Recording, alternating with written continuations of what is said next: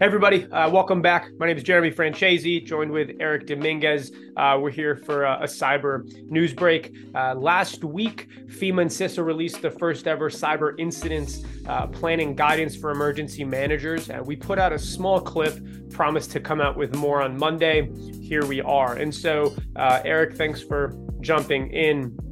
Reading directly from FEMA's release to get us started, they shared that today DHS Secretary Alejandro Mayorkas, FEMA Administrator Deanne Criswell, and CISA Director Jen Easterly announced the release of an important new resource guide for emergency managers. Eric, from what you've been able to see so far, what is the product they released, and what do you believe it's designed to do? Hey, thanks, Jeremy. The main thing that it is an incident response planning process, procedure, playbook, all of the above right there. And I guess the biggest thing about that is that prior to this, from the federal landscape, we've had like industry practices, and that kind of, provided us almost like a North Star, not really a true map, just kind of a guiding light for it. Yeah. Anyone who's worked with federal agencies and federal government space and everything knows that interpretation can lead to some big heartburn and at certain times. So what this does is it alleviates a lot of that, provides a very strong roadmap for us. So making it a pretty big deal, and also it is the first ever, from my knowledge at least, collaboration between FEMA and CISA. So that part in itself is really cool.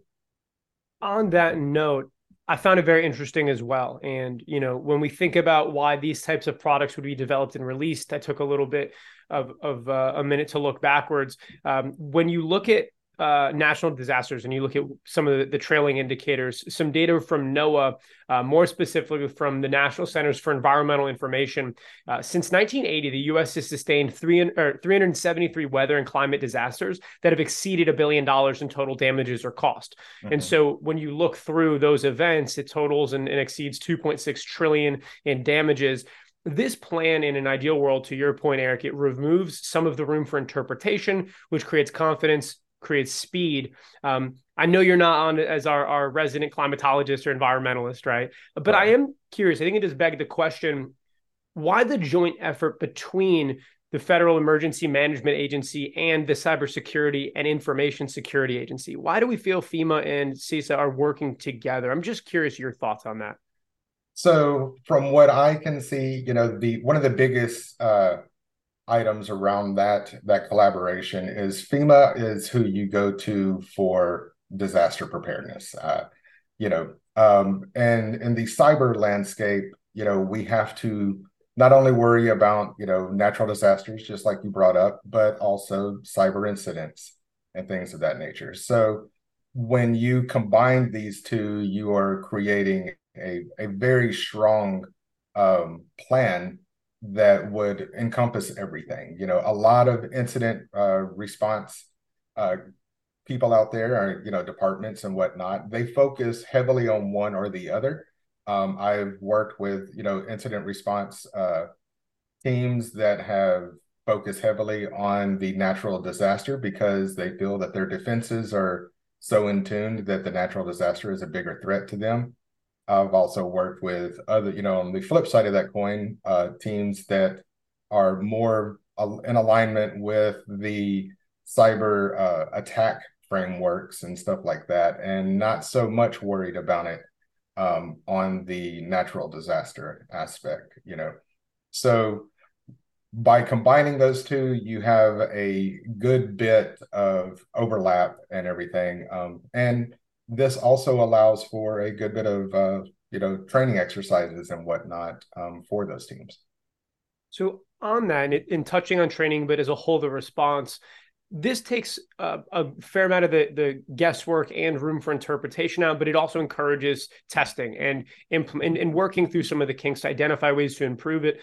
I'm just curious from your standpoint, as an expert in cybersecurity, what do you expect the industry response to be for this type of product?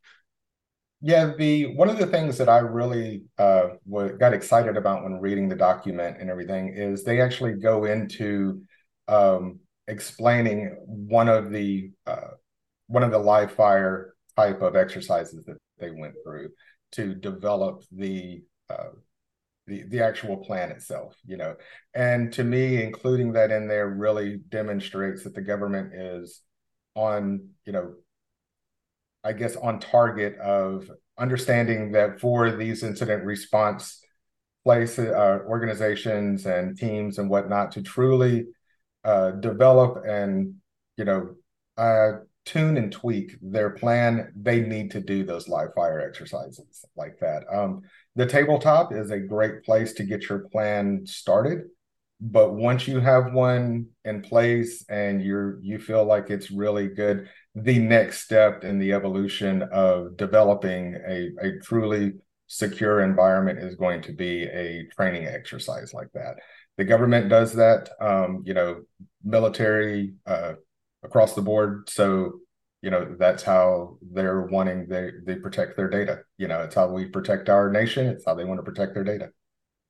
So like a handbook, a playbook, a standard operating procedure, at the end of the day, policy and documentation's only as valuable as it is current and tested and updated and used, right? To Right. drive, behavior and the way that we perform on a day-to-day basis.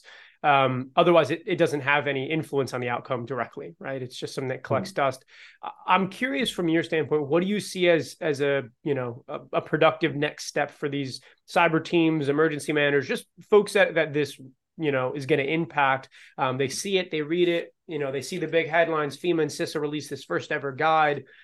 What comes next, do you think, as far as just like, okay, there's a million things we can do. How do we make sure this doesn't just collect dust?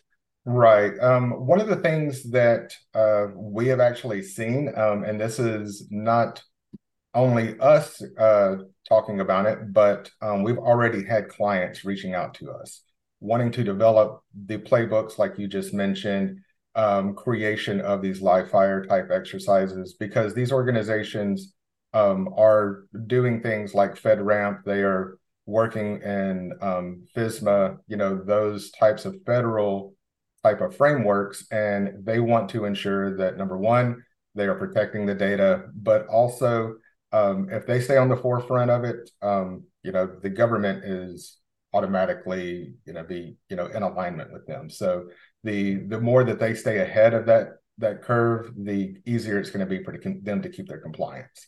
So that's where we have been focusing our efforts in looking through the data, looking through the document, developing our own playbooks in coordination with the playbooks that FEMA put out, that CISA already has in place. So we are developing our own strategies around that, and we base a lot of that around the MITRE ATT&CK framework. So that way, these playbooks are not only endorsed by FEMA and CISA, but also utilizing real world data when testing all of the defenses.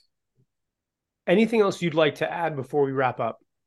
The main thing is, I would say that this is actually a really exciting thing for us. It may be me just kind of nerding out on the fact that it's cyber and everything, but having a federally endorsed incident response plan is something that I think a lot of organizations have been looking for.